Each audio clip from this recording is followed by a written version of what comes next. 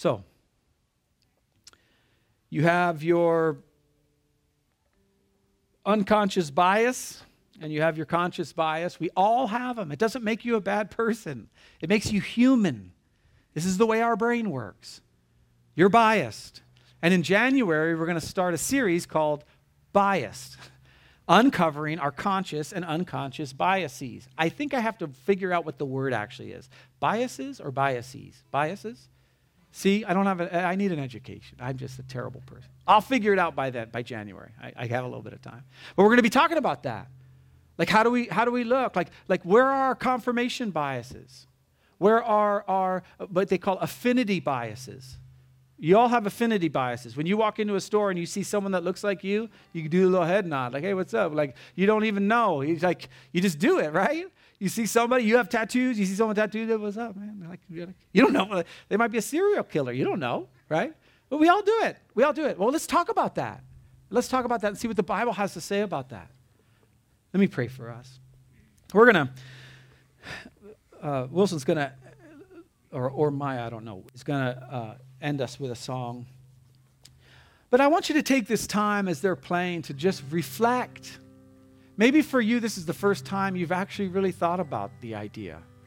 Maybe for you, you're like, no, I'm not racist. I'm not biased. I love people. It's not the way your brain works.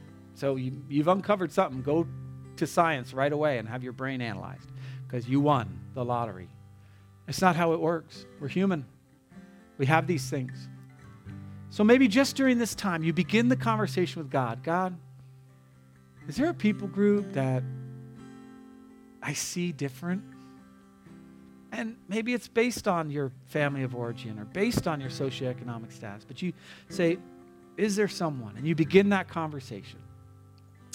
And we'll go through Advent in the next few weeks, and then we'll hit back on this topic in January at a deeper level.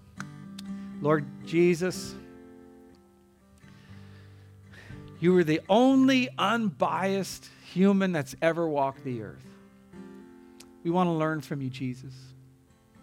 We want to learn what it's like to see people and to look over the multitudes and have compassion. The general group, not dividing them up into different categories, and have compassion for them because they are like sheep without a shepherd. So we thank you for that. We thank you for all that you do for us. I thank you, Jesus, that you did come down. You did take the form of a human. You did die. You were buried. And you did rise again. All for the sake of having a relationship with complex people like me. In Jesus' name, amen. I'm just playing.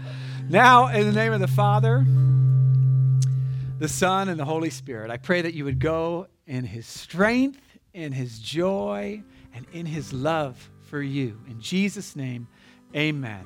Have a great week. We'll see you next week.